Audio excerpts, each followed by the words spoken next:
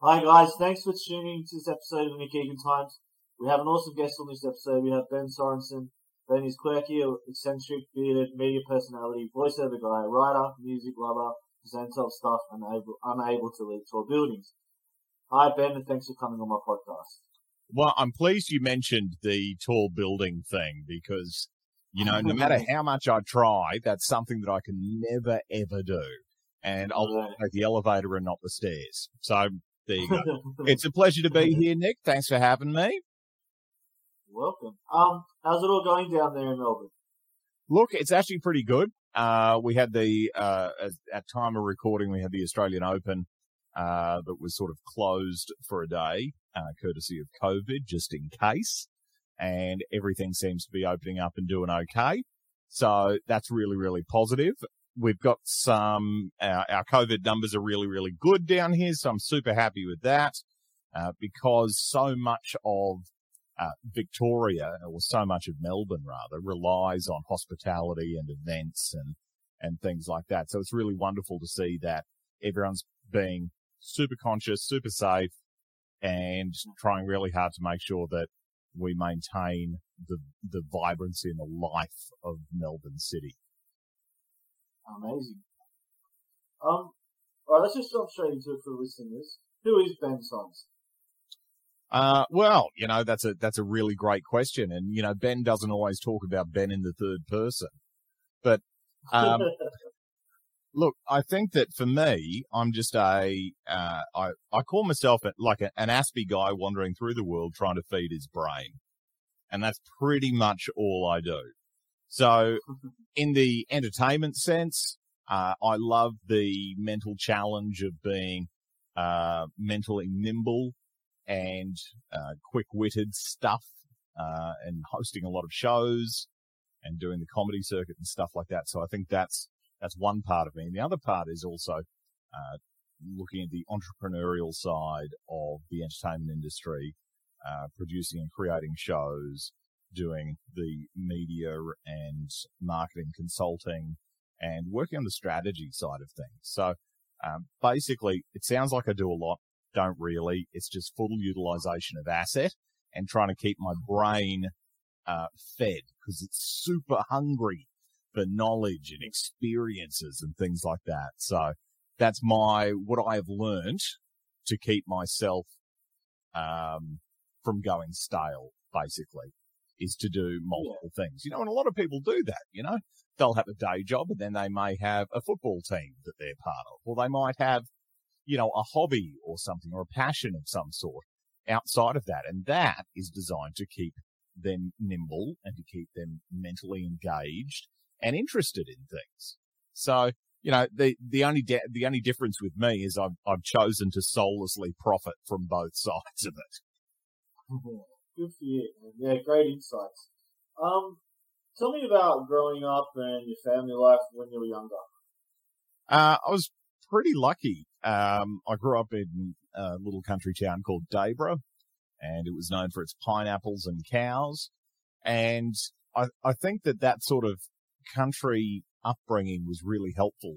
I think it's great to be able to go, well, I'm just going to get outside and run around the paddock for 10 hours, really amazing. And, to have such a small town or a small community to be part of, they were, it was challenging, but also very accepting at the same time. And I really think that helped form a lot of my core values, that I still hold to today. So yeah, growing up in a small town was wonderful. And I recommend that, as many parents get their kids out there and running around in the dirt and, hugging cows and doing all sorts of stuff. It was literally an adventure away from a screen. Whereas now we all spend most of our time looking at a screen. Like we have the, medium-sized internet, that we ditch for the tiny internet, which is our phone. And sometimes we'll have a total break and go to the big internet, which is the TV in the lounge room. So, back then there was none of that. I mean, we watched a little bit of TV in the afternoon, but most of it was adventuring and telling about, stories about what we'd found or what we'd seen or what we'd done. And, that's something that even now when I'm in the concrete jungle of Melbourne City, I still think fondly of. And I still have my holidays in either a farming towns or in the forest or something that connects me with nature, because I think that's so important for that grounding. Yeah, for sure. Tell me about your passion. So obviously being a TV presenter, and the media obviously is your passion. Tell me about that. I love technology, and I love how technology changes. And one of the great ways for me to embrace that and use that and show it off a bit is through TV or video. So there's so many amazing gizmos and gadgets that you only have the opportunity or excuse to buy and use if you're doing media. And I love that. But I'm really passionate, not so much, also about the technology, but more so about telling stories and having experiences. I mean, you started this podcast for a similar reason, to uncover some of these really engaging and interesting stories that are out there in the world. And, we share that passion, which I love. Yeah. And that's what I enjoy most about, the video format. I love audio. I did a lot of work, in just audio only. But I think video provides such an additional layer or an additional depth, to being able to tell stories and really, immerse people in whatever you're doing. It's also a lot more exciting. Yeah, I agree. Yeah, and you can visualize it too. Yeah. Yeah, definitely. Yeah, definitely. So yeah, video and TV, definitely a passion. But, having said that, in my time off, I really enjoy, musicals, and I really enjoy going to the theatre and listening to some of the wonderful and creative musicians that we have in this country. And, I adore traveling back in the dark ages when you could do that, and seeing what different cultures are like, different languages. I think there's such a depth to the human condition that, it's worthy of that exploration, whether it be for work or simply for your own edification. Yeah, for sure. Have you done much traveling internationally, domestically?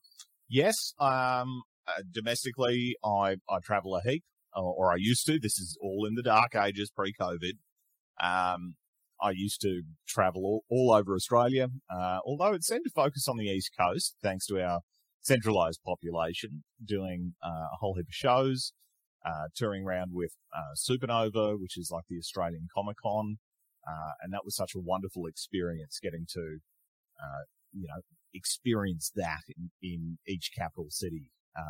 It's just really wonderful, and it looks like I'll be back doing that again this year too. So I'm very, very humbled and grateful to be able to do that and to travel with them. And overseas, I like to head to Ireland, the Republic of Ireland. I think it's just such beautiful countryside there and some lovely people, and they get my sense of humour, which is kind of handy. And also Germany. I do a lot of time down in the south of Germany, which is, again, lovely. They don't get my sense of humour at all, but they're very kind, and we laugh lots anyway. Yeah, cool. And what are you working on currently? So obviously, I know you mentioned earlier that you're doing some festivals. And eating better, sleeping more consistently, trying to look after my health. No, I'm actually working on a comedy festival venue, which I'm very excited about. We're doing look, thanks to COVID, it's a small venue, but we've got some really big personalities and some really big comedy there, which is just really exciting. So, we're putting that together, and we'll be doing an announcement in conjunction with the Melbourne Comedy Festival, in the next week or so. So keep an eye out on the socials and everything, where we'll be vlogging that. And also, outside of my venue that I'm working on, we're really fortunate here in Australia and also in Melbourne to have the world's second largest comedy festival just on our doorstep. just right there. And I was just really, really stoked about it every year when, the world's best comedians just sort of descend on Melbourne. And it's such a wonderful melting pot of ideas and creativity and people that, are just passionate about observing the human condition and talking about, those different styles of comedy and different cultures and how we make each other laugh and, what that does to us as a culture and as a race of people. And I just find that really fascinating. So, yes, so I'm doing that, the comedy festival thing, which is really great. I'm doing some presenting work, at the Australian Open, which is exciting. So you can have a sticky beak at that. That'll be online somewhere as well. And, doing some amazing work at the moment with a environmental organization called EcoForce Global.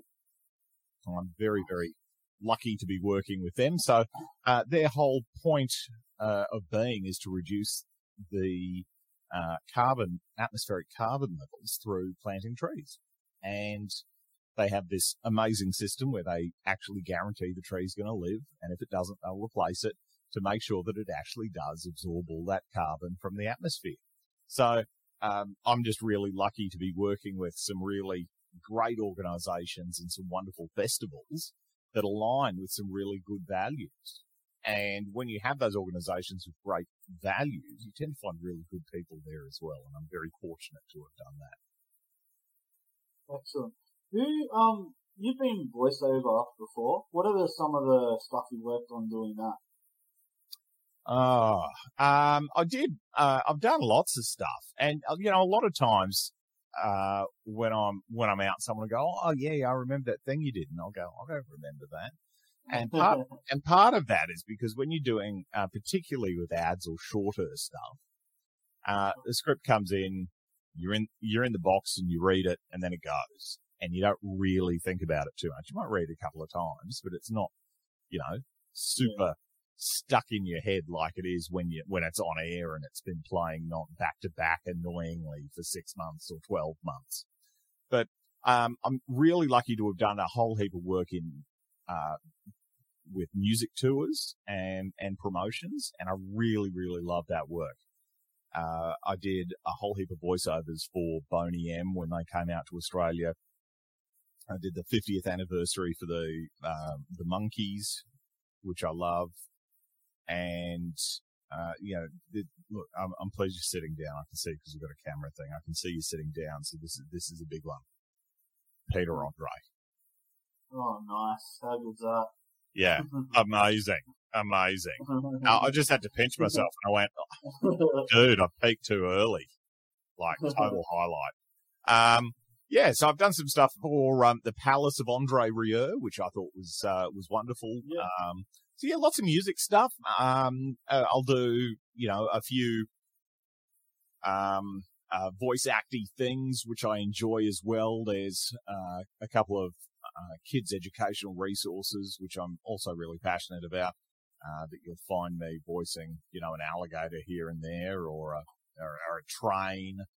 I did the voice of Shane, the Australian train, in some of the Thomas the Tank Engine stuff. Thomas the Tank Engine fan stuff. And I went, that doesn't count. It's not real. And then I checked out the numbers and I went, there's actually a really huge following for that. And that's one of the wonderful things about doing the voiceover work is you're plugged into all of these great projects. And for me, I've just gone, I didn't even know half of this stuff existed. And then you read for it and you check it out later and you go, that's actually really good. Not so much my part, but collectively, the project is really great and it's really interesting. So I found a whole heap of really amazing creatives out there that have been putting together some really high-level stuff that I never, ever would have known existed until they, picked up the phone and said, hey, Benny, can you do this for me? Or, do you want to have a crack at that? And I go, yeah, all right, fair enough. So, yeah, voiceovers I really love. Really, really love. And they're one of the things that I can actually continue to do through lockdown, which made my life a little bit easier because I can still go to work. Exactly. And you being on MTV and TV, what are some of the stuff that I would recognise or we would recognise that you've done being on? Most of the stuff that I've done is is basically just my voice. I did I did Sharky's Friends, which is kids' TV show on Channel 9. This was years ago. Did some stuff. I did a lot of stuff for 3RW and 4BC. Had some regular segments on there. Did breakfast radio on the Sunshine Coast. And, lots of other bits and pieces. And I think that when we look at some of those things, it's such a great community to be part of, when you're in a small town like Brisbane, which is where I started, where you can just sort of hop across and do some radio and then do some TV, do some live events, and then do a whole heap of publishing. I did a heap of writing for Life with Style magazine, Home magazine, and Insight magazine as well. So, it's one of those things where you go, how can I communicate with an audience through many different ways and many different mediums? And that was one of the great things. And I've, like I said before, had some great opportunities to do some stuff on some very, very big networks. Yeah, wow, that's amazing. I read you interviewed Taylor Swift. Yeah, I did. And that was such a wonderful experience. Actually, it was on her Red tour when she came out to Australia. And it was just such a joy because I met her and, spent some time with her and her mum, who was out for that. And, it was just really wonderful how open she was about, not only herself and her music, but also the business side of her business as well, of her music world. And one of the key takeaways that I had from that time was that Taylor Swift is a very kind human, and also a very intelligent human as well, which is really wonderful. And she has a separation between herself and Taylor Swift, the brand. So, when I in jest earlier said Ben doesn't always talk about Ben in the third person, when she's talking about herself, she'll talk about, me, I, and when she's talking about Taylor Swift, the brand, she'll reference it in the third person to keep that separation so you don't feel like you're constantly owned by the rest of the world. So, there was that, and there was, she was, her mum was very talkative, and they had a very big passion for horses and equestrian stuff. So, we ended up talking about that for a little bit, but yeah, it was just a really wonderful experience. And obviously, the theatrics of the Red tour were just simply amazing. And even if we look at the consistency of Taylor Swift and her work, she's dropping 2 albums in a year. I mean, that's pretty impressive. And doing a lot of the other stuff. I feel like there was that, obviously, Taylor and I are very different levels. But, you can see and you can understand the need to stay stimulated and to stay interested and to stay engaged, with the range of work and the range of quality work that Taylor's done, excluding Cats the movie, because that was shit. Who's the most famous person you've probably ever interviewed, and who's your favourite? Look, I really enjoyed, Taylor was wonderful. That was, such a whirlwind experience. There was, I remember in, Nashville, I was there for CMA, and I think at the time I was a finalist for International Broadcaster of the Year or something. But there was a press conference, and you know what? In Nashville, in Australia, as media, you go to press conferences all the time, and you go, "Oh yeah, cool, I get it. This is what happens." Little Benny went to the States, And I went, all right, let's do all of these press conference things. And I went, yeah, all right, fair enough. And CMO were really wonderful in, getting me past market all happen and introducing me because new country, didn't know anyone, and just Aussie guy with a big hat wandering around. And every press conference that I went, I actually wanted to go to more press conferences simply because every single one of them had a Dunkin' Donuts table. Wow. Every single one. So there was tea, coffee, water, bagels, with 4 different types of cream cheese and a whole heap of these donuts. And I'm just going, I never want to leave. This is great. I don't think I bought a meal the whole time I was there. It's brilliant. So, back to the question. So, I was at, LP Stadium. I think it's called LP Stadium in Nashville, and it's one of their smaller stadiums by American standards, which is just giant by Australian standards. So, I deliberately went for a walk to the top, and I seriously understand why they call it the nosebleed section. So, in the belly of this stadium is where they held the press conference for the just before the big CMA conference, the CMA concert that they had in there. So anyway, I'm sitting down here. Luke Bryan comes in and he's chatting, and I'm eating my donut, going, "Oh, yeah, this is a bit all right." And then Keith Urban comes through, and being the only Australian in the room, Keith was answering questions from everyone, and he picked up the Australian accent, and I had a wonderful conversation with him in the press conference there, and I thought, oh, yeah, this is pretty cool. I got to chat to Keith Urban. That's really great. He's such a witty, great fella. Sure. And that was just amazing. And I went, oh, this is really, couldn't top that. Absolutely couldn't top that. Mm-hmm. So polite little me, it does happen sometimes, got to chat, had a chat with one of the, organizers. And I went, oh, look, I'd really love to watch the show. Can I buy a ticket? Is there a seat for me?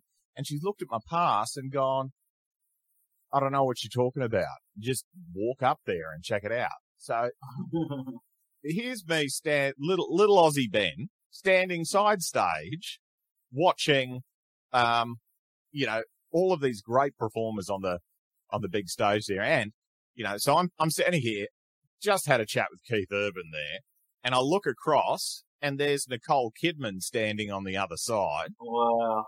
And Lenny Kravitz on stage.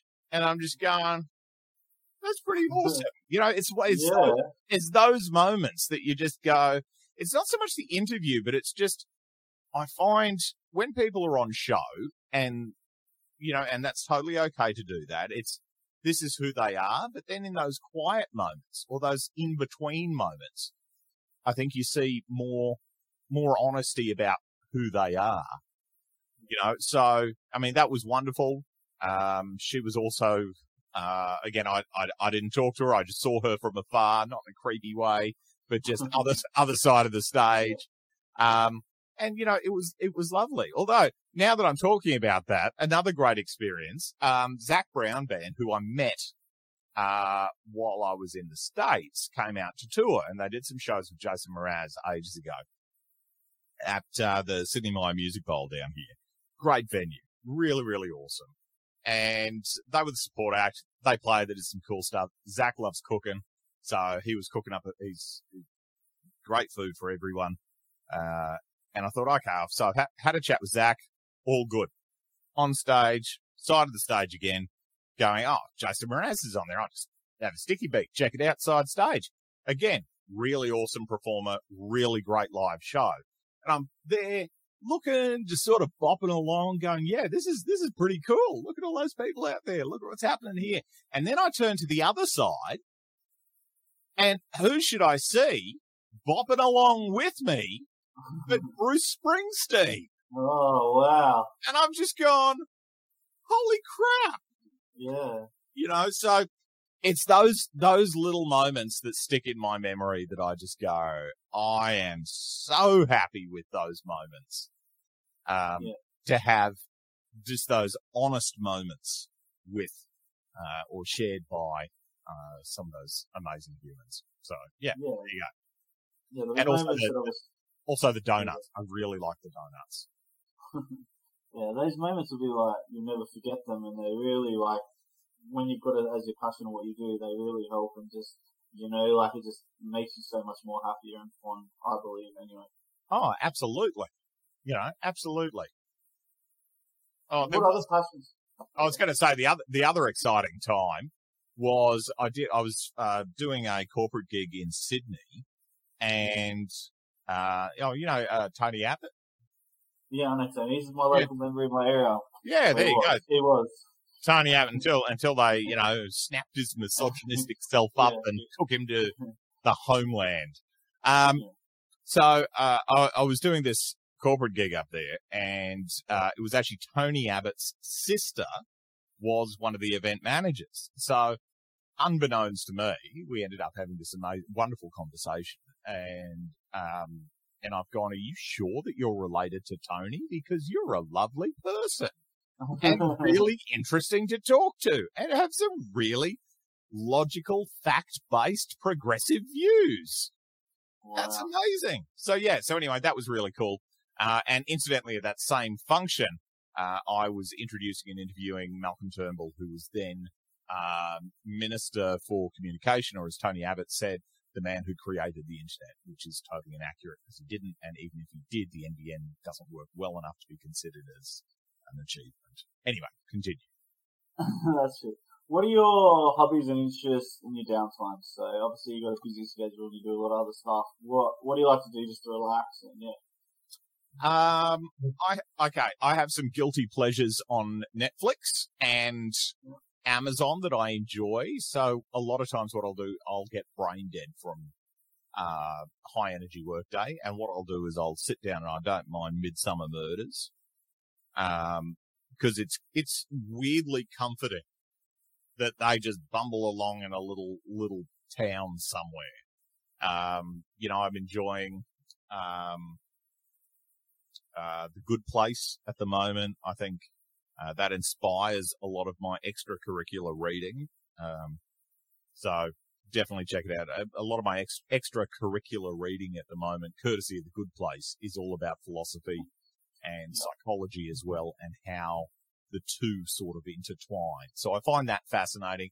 And I'll read, I do a fair bit of reading. I like reading peer-reviewed journals to answer questions that I have. So when we talk about, anti-vaxxers and stuff like that out in the world, I go, oh, okay, cool. So I wonder what's in the vaccines, or I wonder what the research is, or, oh, everyone says this. So where's the research? Let me actually read the actual research. So I really enjoy doing that, and I find that I learn so much, and it gives me so much more respect for the scientific community. I'm not a scientist, but I really respect it, and I'm just really interested in so much of the great research they're doing. Yeah, so, sure. That's a hobby. Doesn't sound like a hobby, but it's a hobby. No, I totally get it. Yeah, I totally get it. Like, especially science, it's the way it's headed, and it's progressive too. Yeah, I can tell. If you were 18 again, and you could do things differently, or you had your time over again, what would you do differently? Honestly, I would try to dismantle and get rid of my ego as quickly as possible. Understand that happiness is not something that you find from a destination from outside yourself, but a destination within yourself. And learn that having a lot of money is really helpful. So, not for the reasons that we all think, but more so that money buys freedom in our society. It's not that, it's not that I want to be successful or popular or flaunt it. It's just it buys freedom. Okay. So, you're tired. Okay. Well, just get an Uber home. Doesn't matter. You want the upsize at Macca's? Not a big deal. You want to go to a store and you need new clothes? Cool. Just tap the card. Doesn't matter.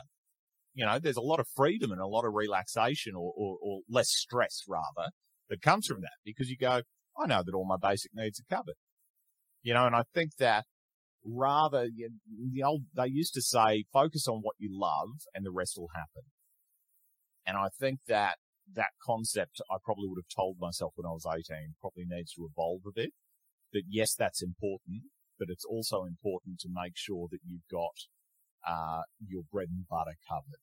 You've got a roof over your head and you've got your passive income coming through, and to work on that earlier, because time is such a big factor when it comes to wealth, which is why we see a lot of intergenerational family wealth that grows way more than what most of us could do in a lifetime.